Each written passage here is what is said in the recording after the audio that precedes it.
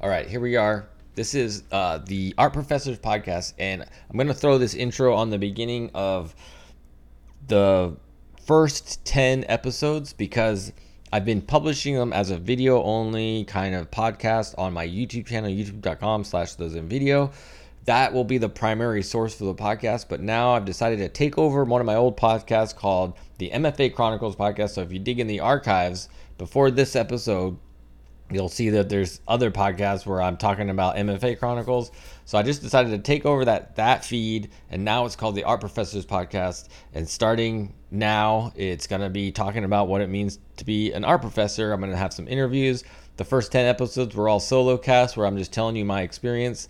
So I hope you enjoy it. I hope you'll engage with it, and I hope you'll support the YouTube, because this is the way it's going to work. I'm going to go every Friday. I'll publish on YouTube, and then sometime that weekend I'll get the audio only version up as well. So I don't know. Let me know where you found it from. I would love to hear from you. Are you listening to it? Is anybody out there? I can be found a lot of places. I probably won't promote the podcast much as far as the audio only version, other than on the video version. But if you find it there and this works better for you, please listen to it wherever it works better for you. But I do hope I get your support on the YouTube channel, because that's what I'm trying to grow. I want to grow the YouTube channel to 100,000 subscribers. So let's do it and interact with it. Go subscribe to it. Go comment on the videos. Find me on Instagram. Find me on TikTok. Find me on all the places and interact with all the content, and let me know what you are digging on. If you want to add a comment to one of these podcasts and you want some more information about something, reach out. Let's make it happen. I'm easy to find. All right, I think that's it. So let's listen to this. So this same intro is going to be on the top of the next 10 episodes, and then starting episode 11, it'll be no intro, and it'll just be what I pull directly from the YouTube video version of the podcast. Peace. All right, my friends, welcome back. I'm the Zim. This is the Zim video. This is the Art Professors podcast. For those of you that are new around here, I'm an art professor currently at Northwest Missouri State University.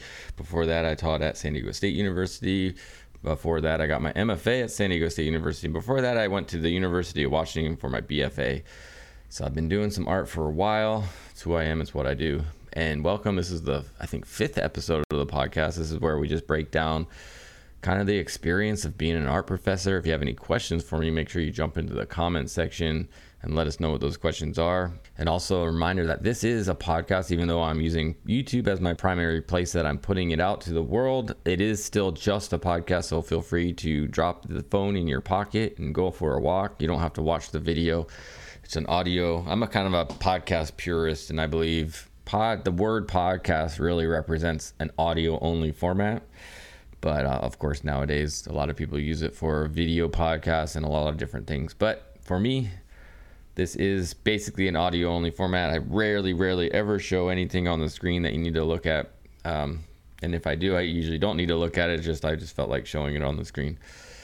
Maybe down the line, I'll start publishing this on your favorite podcast catcher, iTunes or whatever, Apple Music, Spotify, Amazon Music, places like that. But for now, we're just doing YouTube. Let's see if we can grow this. I mean, right now I'm getting like 50 views on each one of these kind of thing. So if we get up to the couple hundred, thousands of views, then I'll look at switching over. Hopefully we can grow this audience. Hopefully there's more people interested in this kind of journey. It's a free form, open conversation about what it means to be an art professor, especially from the perspective of somebody new into this game, which I think is potentially an advantage. That I have new ideas. I have new ways of thinking about it. I'm seeing what's been done already, and I'm trying to approach it from a fresh perspective and my own perspective and make it the best I can. This week I'm not sure what the title of this podcast will be, but this week was my first week of actual classes at Northwest Missouri State University, which was great. I am completely exhausted. I want to say as well, welcome any new people to the video. I think we might have some to the podcast. I think we might have some new people because now a bunch of my students know about me online. My online personality will start to disseminate among my students. I have a bunch of them following me on Instagram. So hello, we will be talking about you today, but not you specifically, but you in general, just comparing my experience with what I'm doing at Northwest Missouri State with what I've done before at San Diego State and other places. And we'll see where that, just to try to give a holistic view of what it means to be an art professor. And like I was saying, hopefully we can grow this conversation to other people that have been interested in, maybe that's your journey, and maybe that's what you want to do. And maybe that's, maybe you've been doing it for a while and you're looking for a different perspective on it, different things like that. I'm not sure. Again, I'm not sure how long this will be. I'm trying to think the 45 minute mark is what I try to go for. We'll see if I hit it. I have a few things listed here. Again, if there's something specific you want me to talk about or bring up, let me know. But today we'll start with, what have I learned about myself in this journey? First week of school, what has it been like? What's the difference between teaching at San Diego State versus teaching at Northwest Missouri State University? What are the students like? What is the rhythm like? What are the different things? Okay, some significant differences right out the gate that I can think of are the students themselves seem to be less addicted to technology or are intimidated by technology. I can't figure out yet what is the reality. If it's because when I taught at State, anything, especially any class that was graphic design related, any class that you would be using a computer as your primary tool, it was open from day one. It was like people were in it. I had to basically ask people to close them in a way, or I would remind them, like, let's make sure your attention's up here, kind of. Oftentimes I wouldn't mind it at all. I would let them still have their laptops open and things, but I do like little meditation, mind body things at the beginnings of my classes. So that at those points is when I say, hey, let's just turn our phones over or close our laptops and just give ourselves a moment to breathe or stretch or whatever we're going to do that day.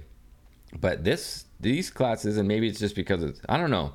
I don't remember my first day of classes, any class that had anything to do with technology, laptops were open from the get. I think, I don't know, maybe I'm misremembering, but here, like, nobody has their laptops open.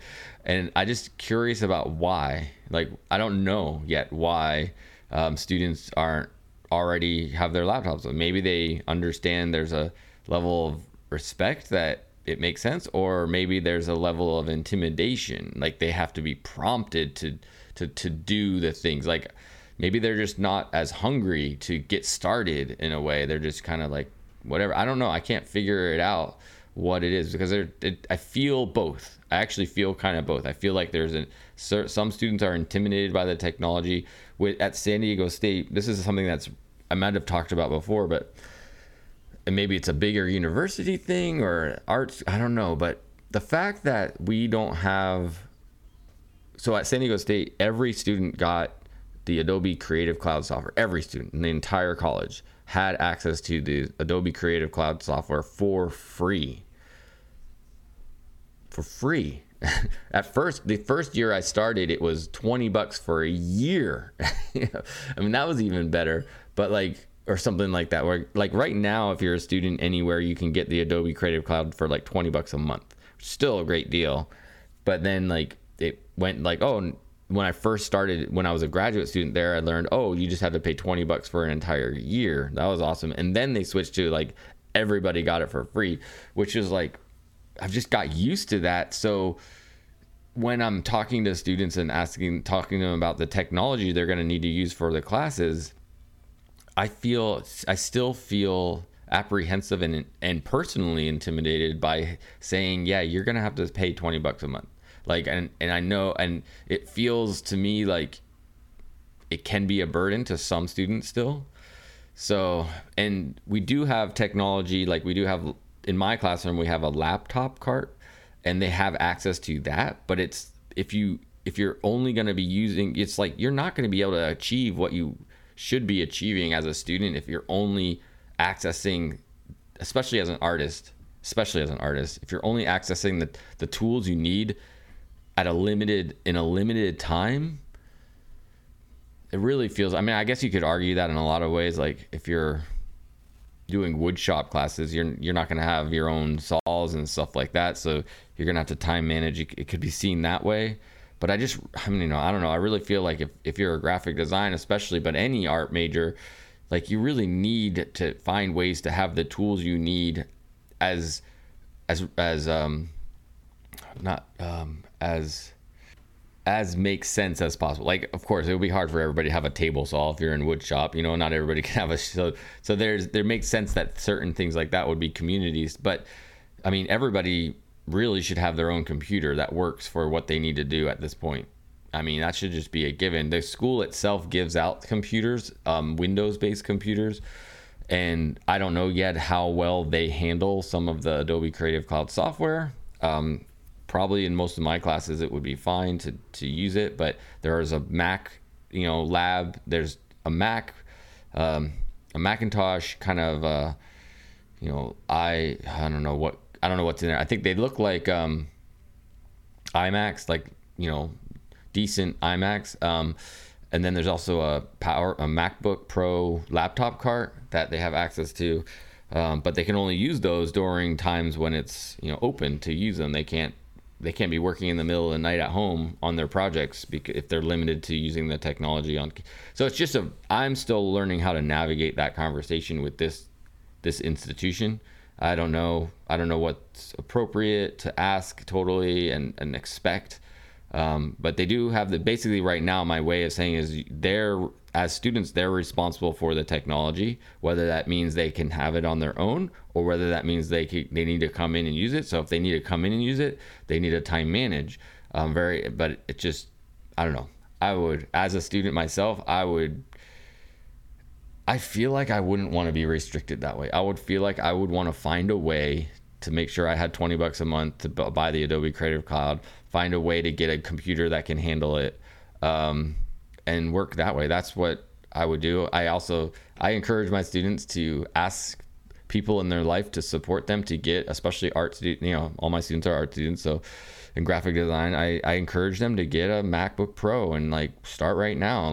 Ask your parents to invest in that with you, and maybe that becomes your birthday or Christmas present for the next 5 years, and that's all you get, and that's all expected. But maybe you can get into one right away. The way that I see it right now, basically any MacBook Pro will be fine. Just the only upgrade that they would probably want to consider is upgrading the hard drive space.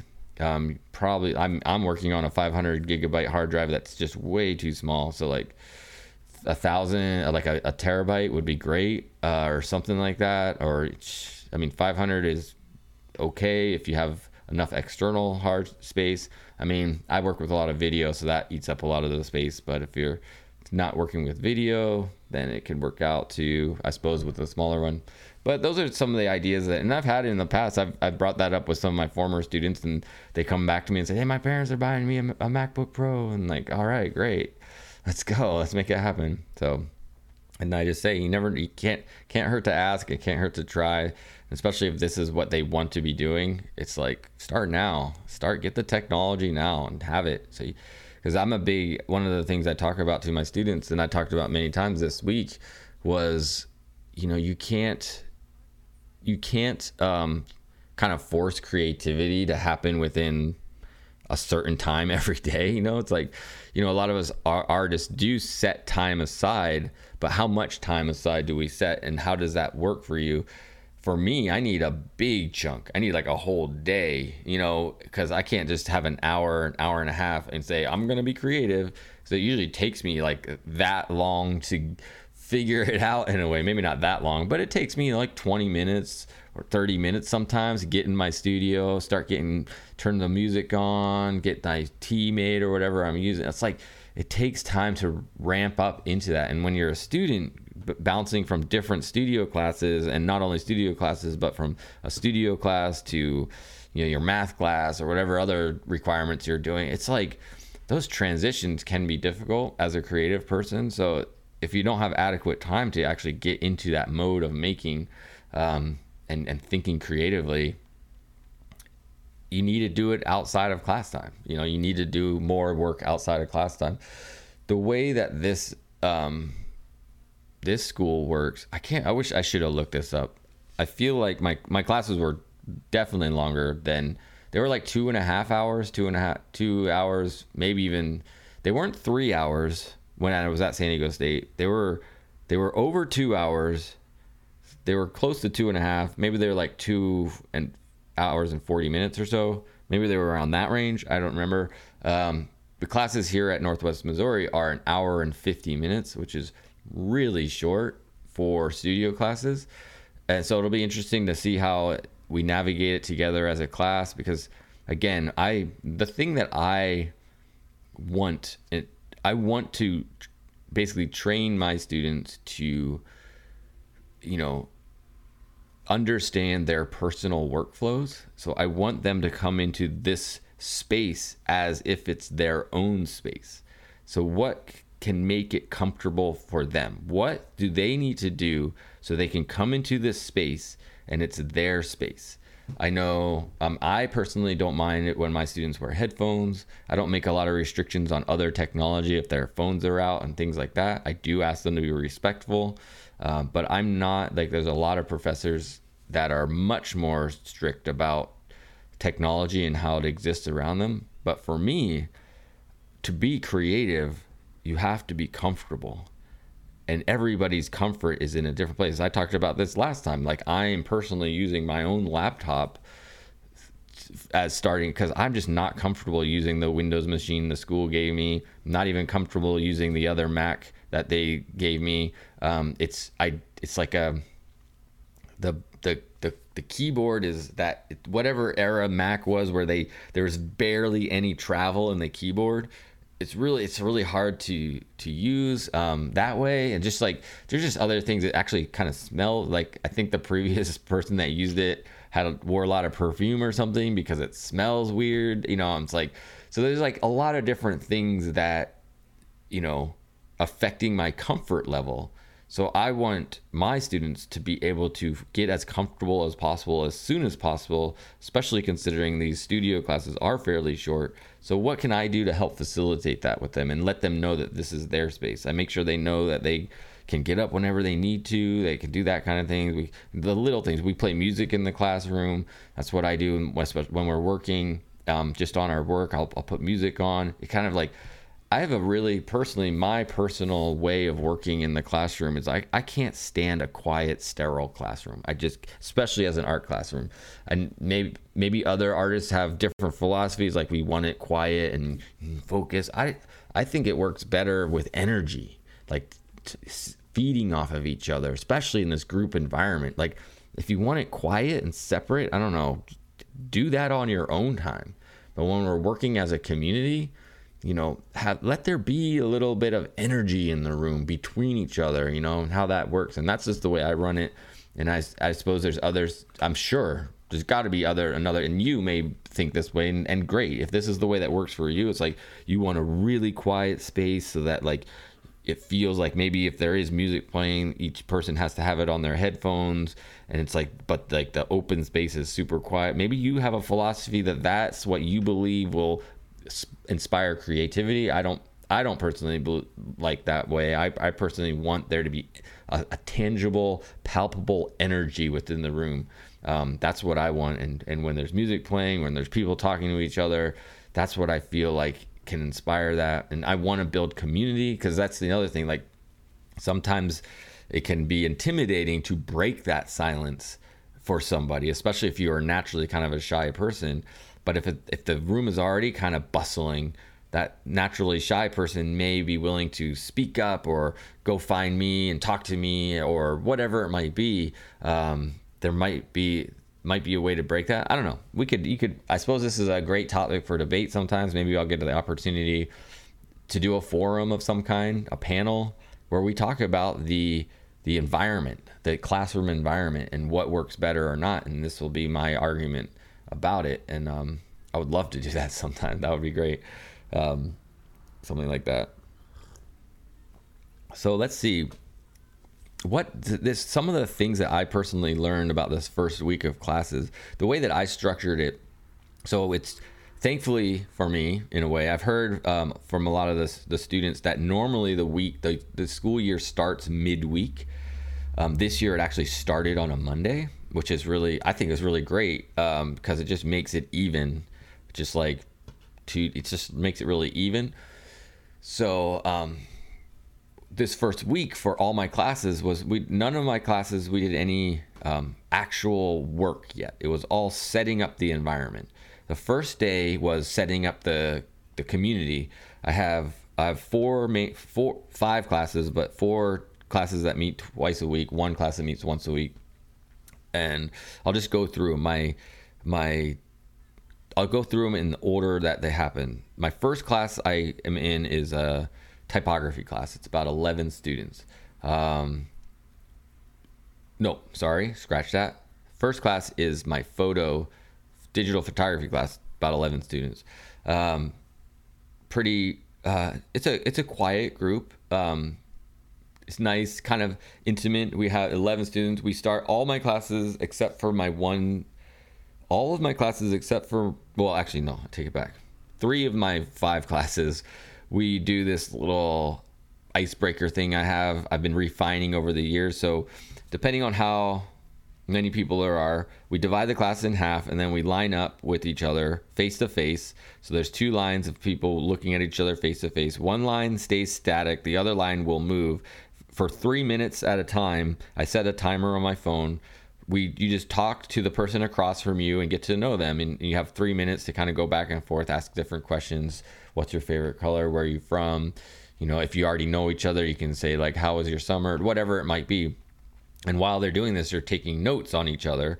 And then every 3 minutes, we rotate. One line rotates until everybody has talked to each other across from you. And then we split those 2 lines up into 2 separate groups and basically fold them over. So let's say each line was 10 people long. The next group will be 5 on, like 2 groups, or basically kind of 4 groups of 5. And then we would do that same process. And 1 line would move, 1 line would stay. And then after that, those 4 lines will then break up and just form a little circle. And then you do that process again where you just talk across, do like a 5-person get to know each other, or depending on how big the class was kind of thing. And so that's where we start. We do that. Everybody's taking notes on each other, learning about it. And then we get into a big circle and we do this kind of process where the person across from you introduces you. And usually it's a wedge. Usually it's like 2 or 3 people across from one person. So the 3 people will introduce the one person. And it starts with like, hi, I'm Zim. I'm introducing Jenny. And I learned that Jenny likes the color blue, and the next person is like, hi, my name is Frank. I'm introducing Jenny.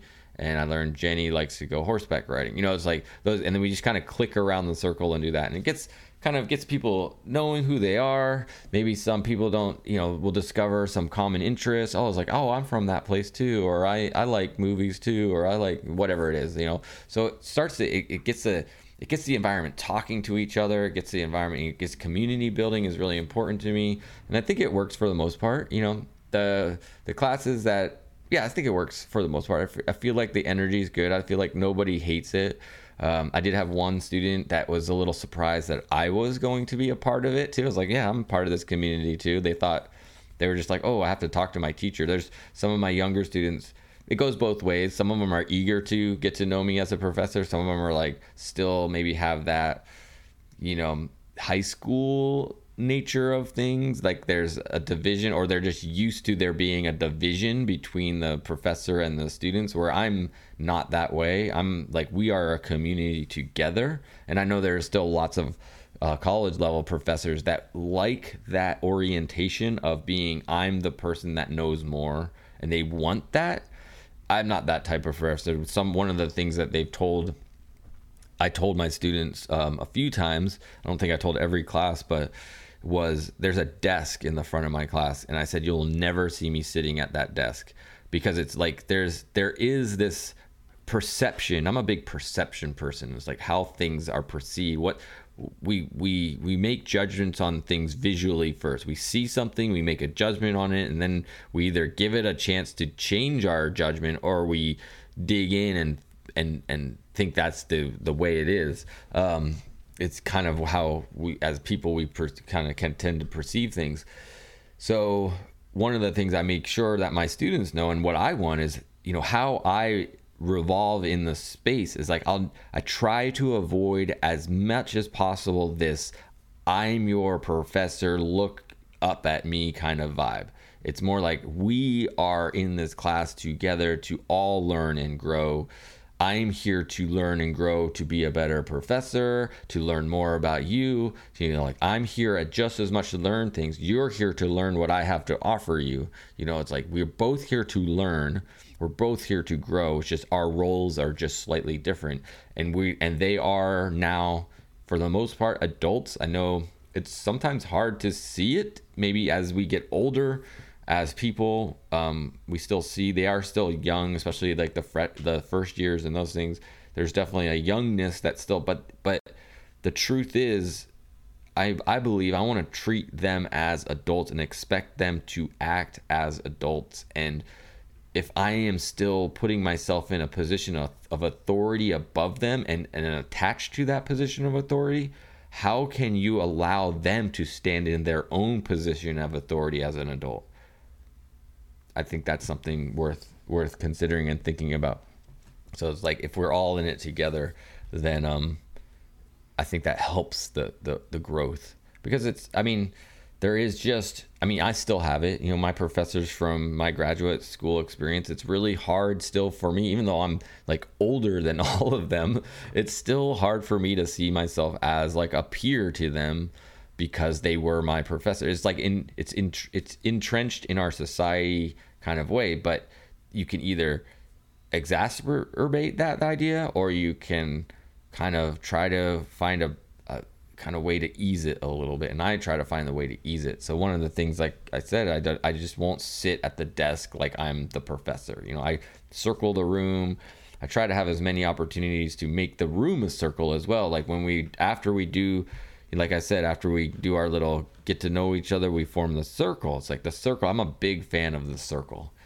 As many times as we can use the circle to talk to each other, I want to. So first class, digital photography. Second class is the class that I'm personally most excited about. And I've discovered, even within this short period of time, what I think I want my future to be as an art professor. But my second class is the two-dimensional design class. It's like the foundations class, and it's all first years or really, first years or maybe some sophomores, but I think mostly first years. But it's that opportunity to talk to students. This is my largest class. There's like 25 or 6 students. I think it started at like 20. I think 28's the max. I think I had 27 for a minute. I think one person, I think I'm at 25 now. One person left before class started. One person left after the first day. So now I think I'm at 25, which is great. Nice, good number. They all seem, it's pretty energetic. Bigger class, so obviously more personalities.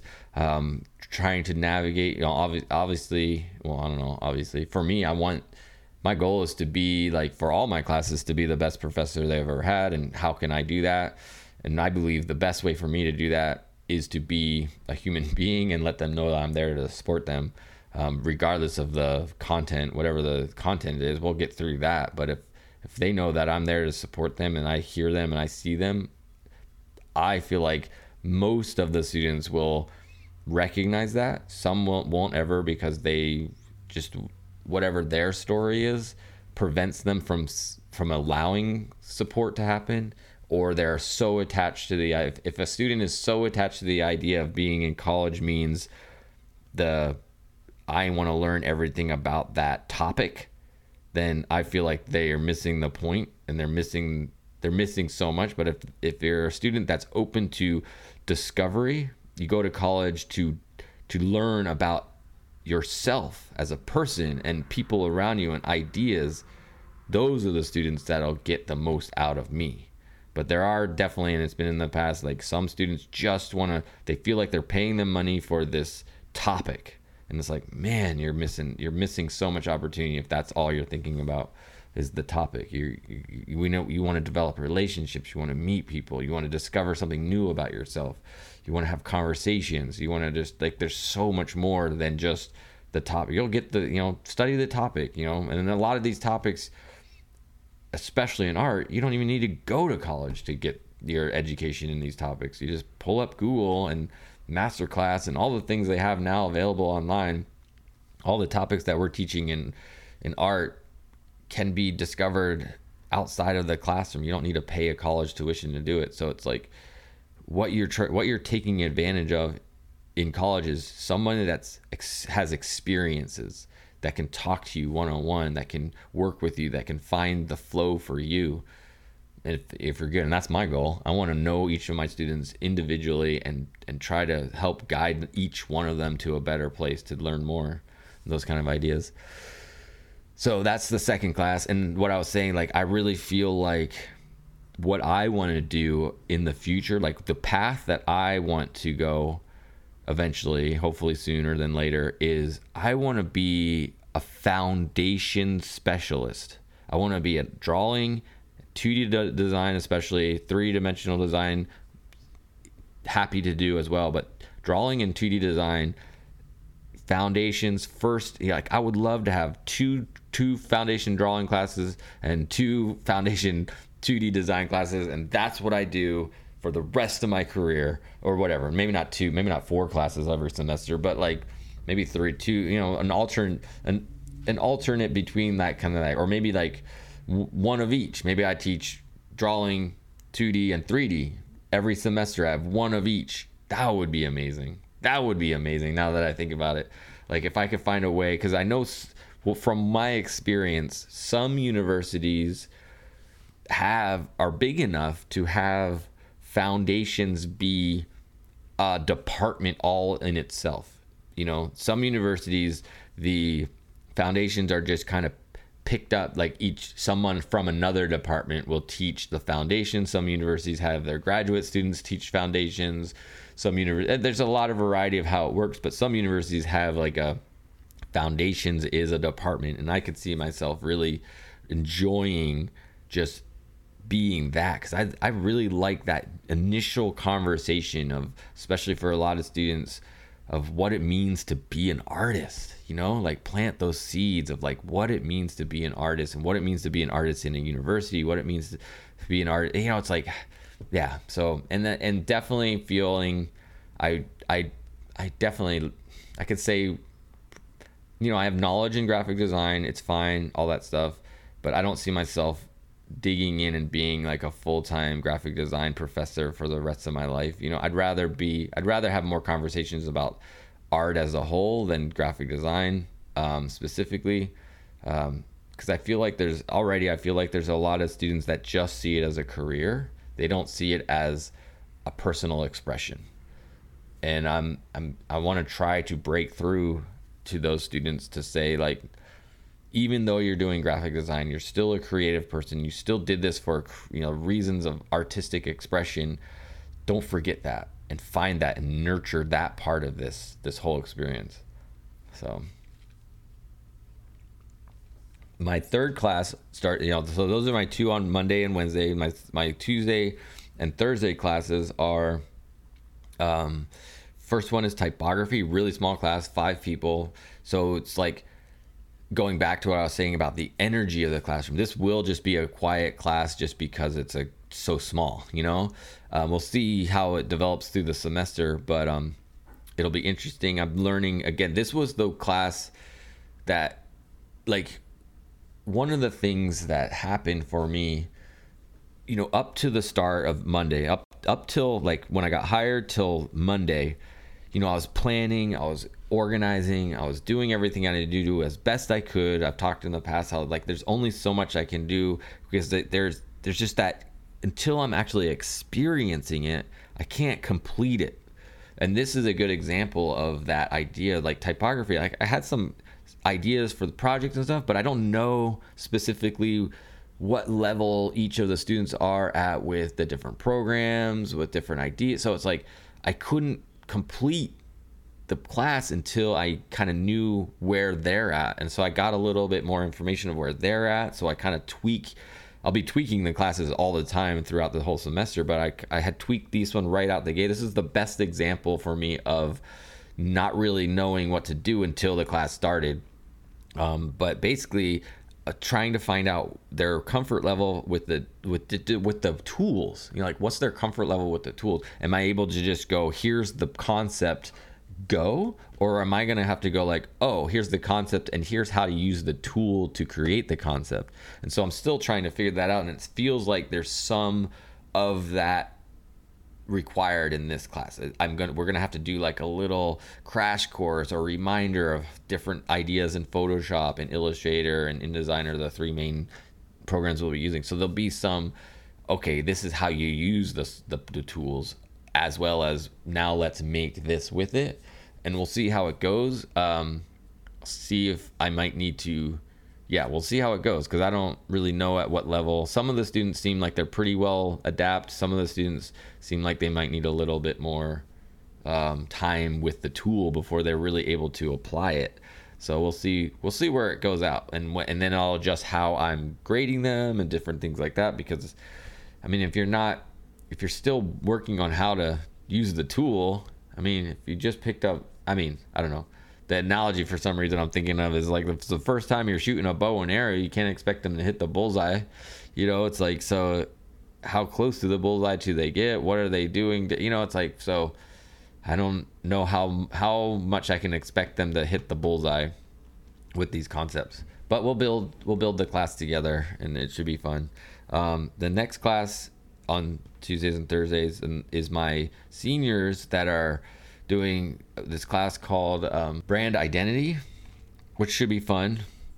And again, we've already made adjustments to that class a little bit. Like, I was going to start with this project, this kind of chocolate bar project that I brought from my packaging design class that I've taught before.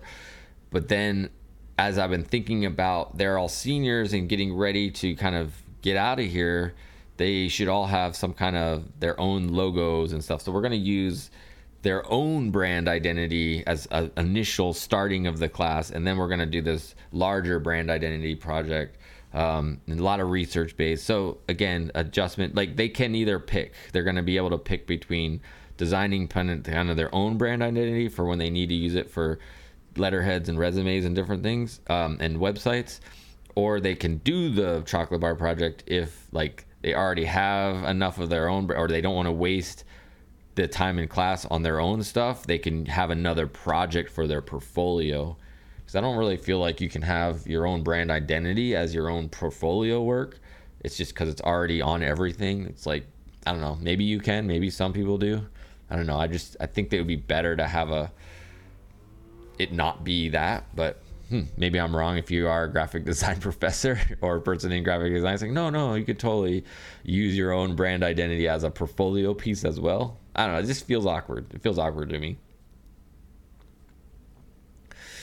And then the last class, every Thursday, one day a week, I have this class called Senior Capstone, which is basically what I kind of took it as grad school. We called it professional practices. It's where we get our resumes and cover letters and all those things together, websites. And then, so here's another piece that I'm going back to what I said about before with the technology and buying Adobe Creative Cloud. So they're all seniors, they're all getting ready to graduate, and only there's 18 in this class. So I think there's like 16, there's 18 in that class. I think there's around 16 in the brand identity class. And then, like I said, there's 5 in the typography class. There's 18, maybe 19. Actually, I think there might be 19 in the in the senior capstone class. And I asked them all. So this is a good example of circle. So I wasn't sure how this was going to play out. This is the class that's kind of consuming the most of my kind of anxiety in a way, because I know I don't come from a traditional graphic design background. I don't come from that kind of, working for a firm type of thing. I don't know. I've never been in those environments. So, and a lot of the students want to go that direction. So I just have to teach them based on what I've picked up on talking to other people. But I'm also like, the way you might write your letters and write your cover letters and write your resumes. Like, example, like artist, thankfully for me, an artist, and you probably know this if you're a professor, you write a CV, curriculum vitae, whatever it's called, I don't know, CV. You write a CV versus a traditional more resume. But graphic designers kind of sounds like and looks like they kind of write a more traditional resume, which I can't stand writing resume. I just like, one of the things I told when I took this class, we had this questionnaire at the beginning of the class that said like just different things. One of the questions is, what do you want to do with, in the future or something? And what I said was, I never have to want to give somebody my resume.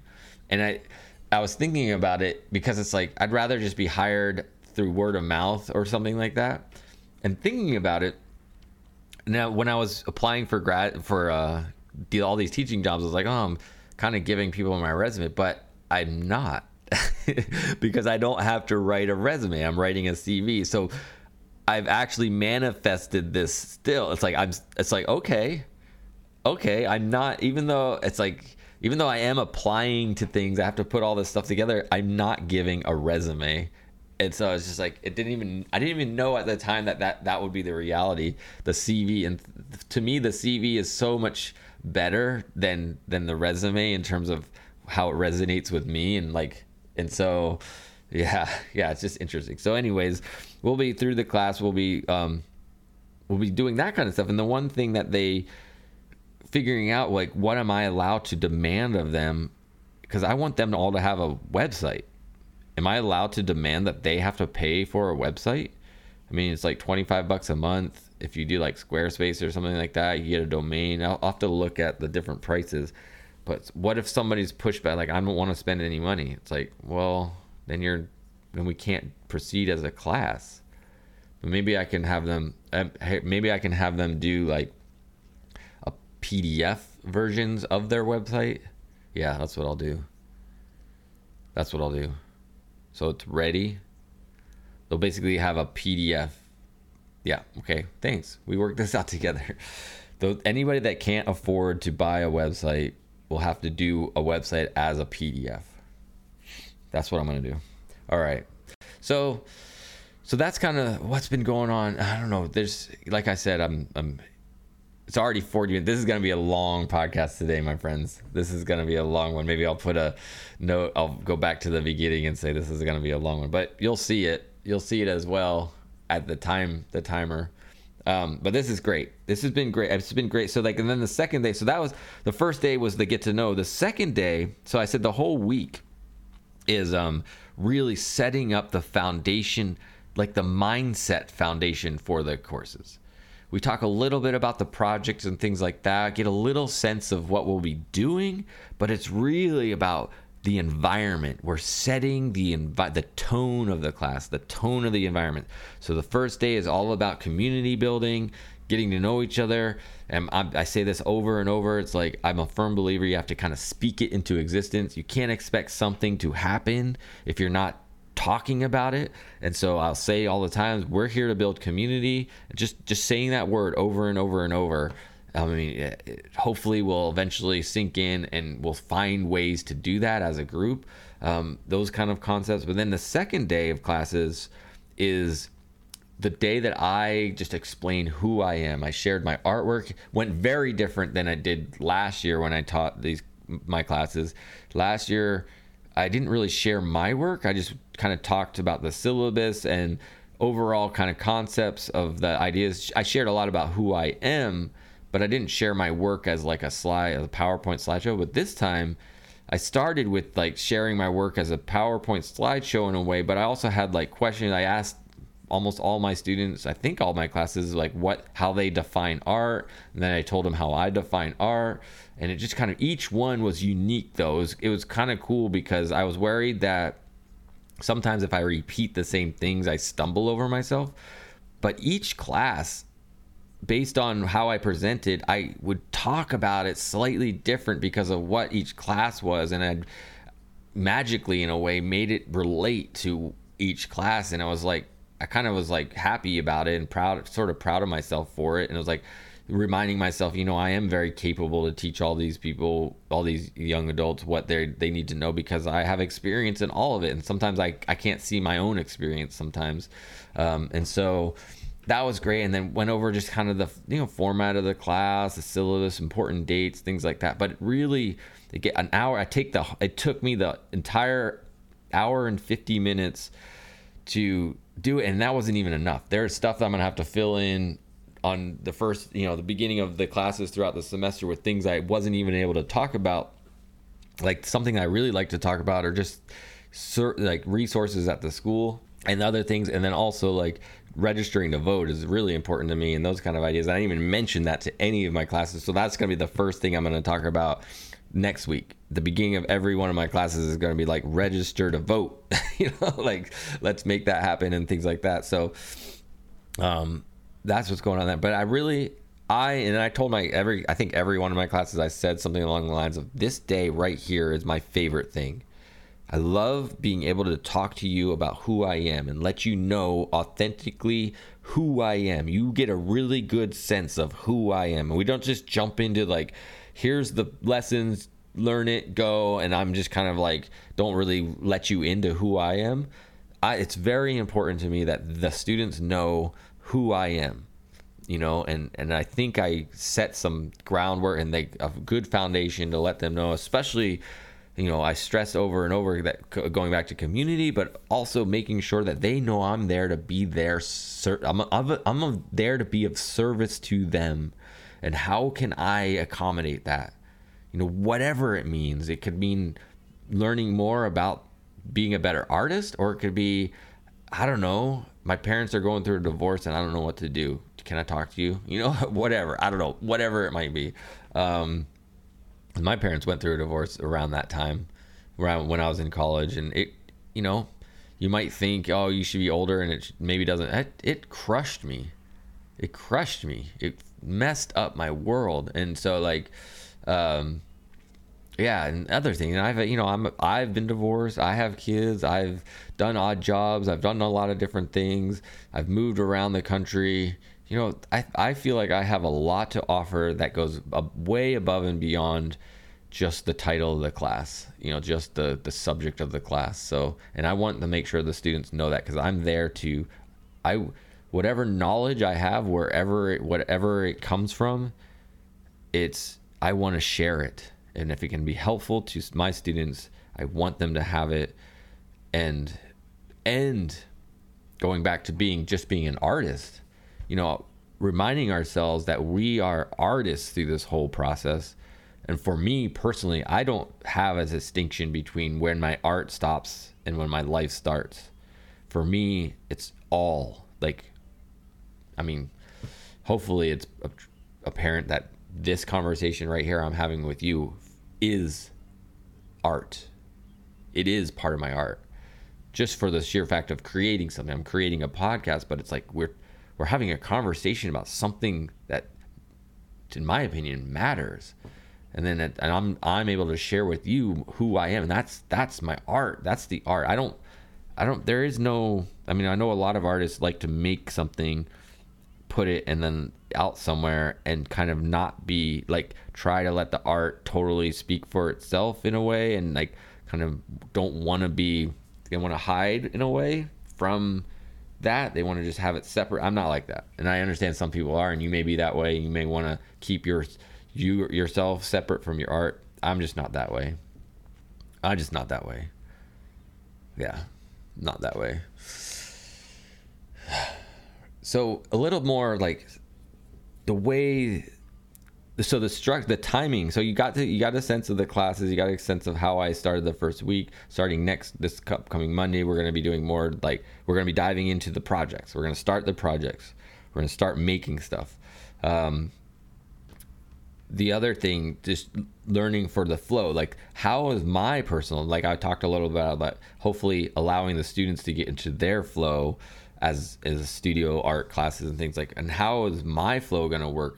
I'm not entirely sure yet right now. So my first class starts at 1:00 on Monday. So Mondays and Wednesdays I start at 1:00. There's another class inside my classroom right before my class. There's only a 10-minute gap between the end of that class and the start of my class. And then on Mondays and Wednesdays, there's another class in my room right before me, only a 10-minute gap until my class starts, and then only another 10-minute gap until the next class starts. So that's really tight. Right now I'm not excited about that. I don't like having to feel frantic about getting things together, and that's creating some franticness between classes. I don't like it. I like there to be more breath. I really like to be able to get to my classroom like an hour before class, set it up, and like just have the environment kind of, and if students want to come early, they can come early, start working, different things like that. But how everything is like packed on top of each other will be interesting. It'll be interesting to navigate, and I'll have to figure out and I also, my office is inside of the class. So my office is attached to the classroom and I have to go all the way through my classroom to get to my office. And so there's no doorway just to get to my office externally from the classroom. Which is a little bit of a bummer. I mean, I'm used to it from San Diego State. Was tons of that kind of stuff. You had to go through a lot of rooms to get to different offices and things like that. So I'm not intimidated by it, and I'll do it, but I just preference wise, I would prefer not to have to, because I don't know. I would just prefer not to have to. The other, but then it's like, what I've recognized now is that I've been getting up kind of early, like 6:30, 7. Maybe that'll start to shift again, depending on how I set up my space and different things as time goes on.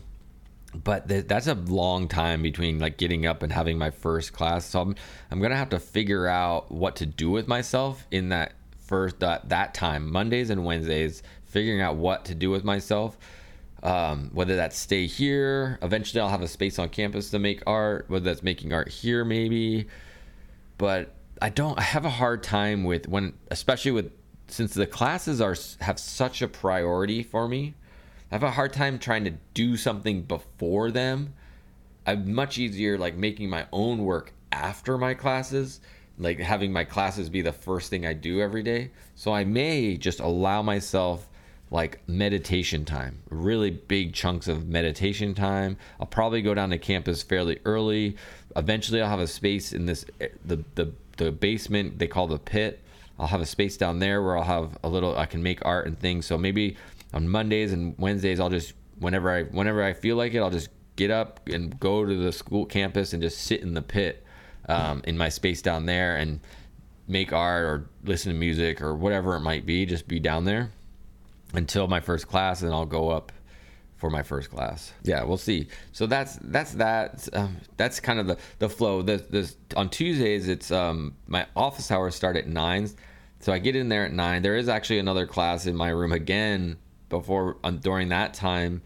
My office hours start at 9. This class starts at 9:30. I think goes till like 10:50 or so. Yeah, I think it goes till 10:50. My class starts at 11. So it's just, office hours, students will just have to walk through a class if it's still in there. They're talking about trying to move that class to another place, which may or may not happen.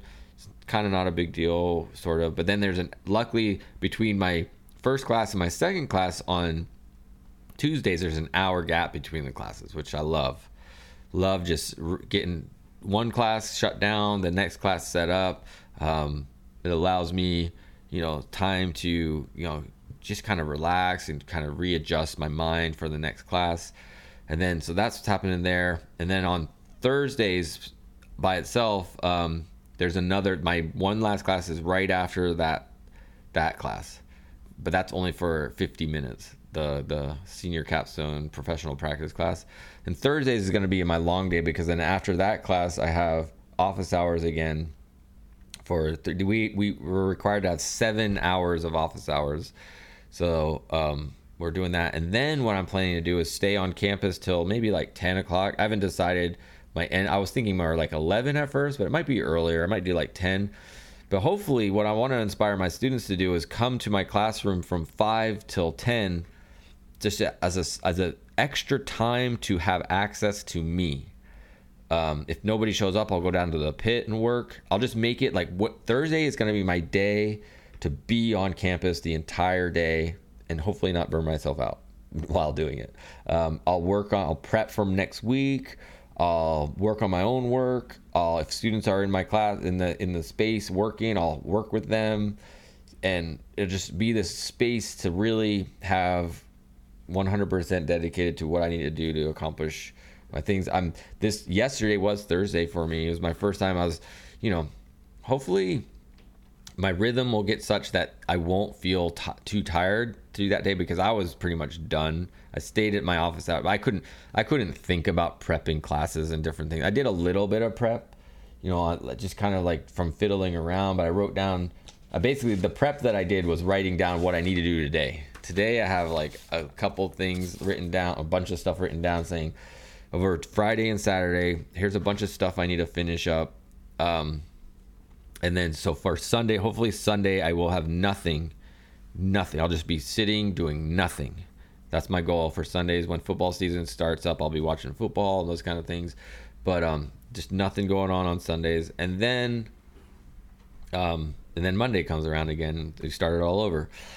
And then down the line, I'm thinking maybe Saturday will be my personal art. I'll make sure I'm making art here. I'll kind of be dabbling with art on campus from Monday through Thursday, but especially depending on how Thursday plays out. So I'm feeling like, definitely the job part of being this artist professor, the job part is going to consume a lot of my time and energy, especially now because I'm building out all these classes for the first time. It's just going to take a lot of, I'll be building out things. I think there'll be more gaps now because we'll start projects and then I'll have, a few weeks before the next project has started. At some point, I'm going to need to also look at what I'm going to be responsible for next semester. And if there's anything new there I have to start. I think I have at least one class that's going to cross over. I'm hoping that maybe I can do digital photography again, because I know it's offered both semesters and my other counterpart in the graphic design department switches, but I'm hoping that maybe I can just teach that again, just to take the burden off of learning something new again. If I could swap out a class with her.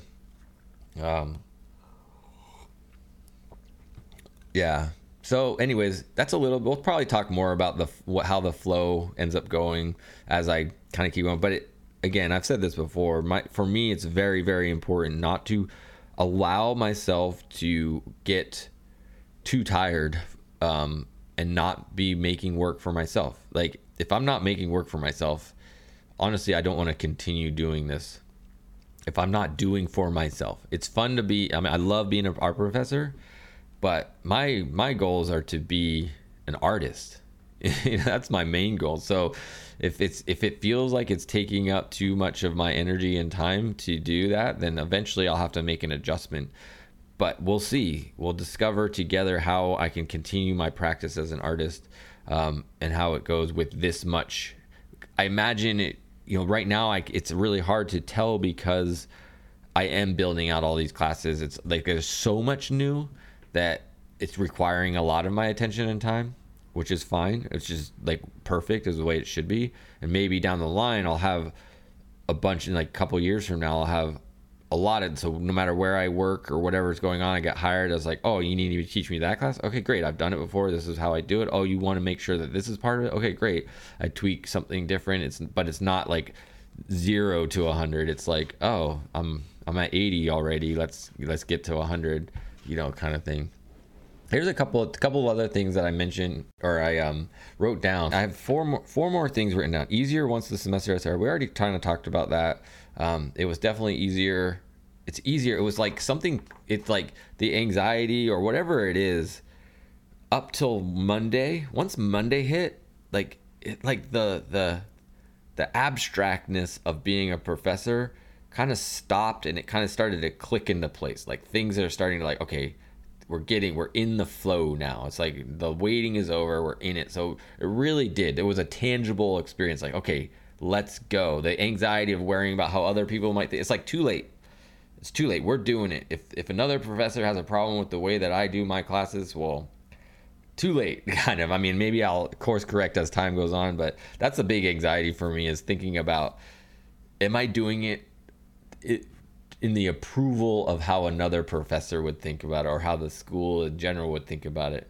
I mean, I have high confidence of that I'll give my students a, AAA education, and they'll be better off for it by the time they're done with my classes. And I don't know if someone in the institution would think, well, I wouldn't have done it that way, and it would become a problem. I don't know. But I gotta let that go. Just go like, hey, let's go. One thing that I think is super important. Here's a big tip. Now I might actually make this the title of this podcast today. Is don't try to read students. Do not try to. I've learned this last year. I learned this, and this year I was reminded of it while I was doing my lectures and talking to the students. You know, it's like you have to have sort of a thick skin is not the right word, but the concept of having a thick skin. Like, you can't let whatever you think the students are projecting, like whatever you're interpreting their projection of, you can't think you know what that really means. And I've ran into trouble with it before, because I like to be a little sarcastic and stuff and different things. And so like I might say something, in the past I might say something, oh, this student hates me right now or something. It's not the case at all. They have their own, they have multiple classes they're worried about. They have their social life they're worried about. They have so much going on that they're giving you as much as you deserve. They're giving you as much attention as you deserve, considering how much whatever else they have in their life. So when you're talking to them, it's like you can't try to predict the way that they're interacting with you as a judgment on you or what they think about you, because they got, like all of us, have so much going on in our lives, and they're still developing as humans, you know, about appropriate ways to interact with people and different things like that I would say just try your best to avoid any like reading of, like, if trying to interpret an eye, a look, a gesture, a way, a thing they said. Like if you avoid trying to interpret anything, just if you need a straight answer, if you need to figure something out, use your professional and world and life experience to go and find a way to ask them to get that information as direct as possible. But you can't try to interpret what they might be thinking or saying or doing. It'll just get you in trouble, and it'll be weird. So that's my biggest piece. That's a really big piece of advice for anybody. And it could even be somebody that's been at this game for a while that maybe is kind of taking it for granted or starting to learn something about themselves and how they've been interpreting things and realizing they've been over interpreting their students too much, you know. And it's like, maybe I shouldn't be trying to interpret my students. Or maybe like you think, as a professor that's been doing it for a while, you've seen a lot, so you think you know a lot, so you think every student group is going to react similar the same way. And it's definitely evolving. I mean, it's evolving since when I was an undergrad till now. Undergrads are very different. Obviously we have technology different. Obviously, we just had a pandemic we went through. There's just so much difference going on in life that sometimes it's easy for us to misinterpret. So I would try to avoid trying to read. What I said is read your students, but try to interpret your students. Just try to get the straight of information as possible, however you need to do that. If it means sitting down with them and asking them direct questions, or it means, like, I don't know, whatever it might mean for you. But yeah. Oh, and I need a place to sit before class, but I've already kind of addressed that with, like, you know, how am I gonna, you know, with the schedule and how tight things are, and having classes overlap my kind of office hours and just be butted up right against my other classes. Like, I value that time to sit before the class starts. So I'm gonna have to figure out where that happens. And it probably will happen in my little area in the basement of the art school. All right. This is actually not as long as maybe I thought it was going to be. We're about an hour deep. I'll probably edit down some of what I talked about. My goals for now to the rest of today is I have to work on my classes for next week, get ready, get some of my projects a little more tweaked out, get some presentations ready. So I'll be doing that for most of today and Saturday. Sunday, taking the day off. Hopefully I won't have anything to do on Sunday. And then yeah, but if you are enjoying this conversation, I would definitely share it around with other people that are maybe that might be interested in being an art professor. Maybe people that are already art professors that you're like, hey, check this guy out. He seems to be doing something cool. Let them know. Be sure to follow me on YouTube for sure. Subscribe, follow on TikTok and Instagram. And yeah, I really do appreciate the support. We're trying to grow this party, so keep it growing with us. And look out for more content on the channel coming up every week. We're going to be every Friday is the goal to publish one of these podcasts. So this is number 5. Yeah, this is podcast number 5. And I think today's title is Don't Try to Read Your Students. I think that's what it is. It might be, and also first week. I'll do that. Don't try to read your students and first week. All right, my friends. Thanks so much for the support. And as always, be loving, kind, and patient. Peace.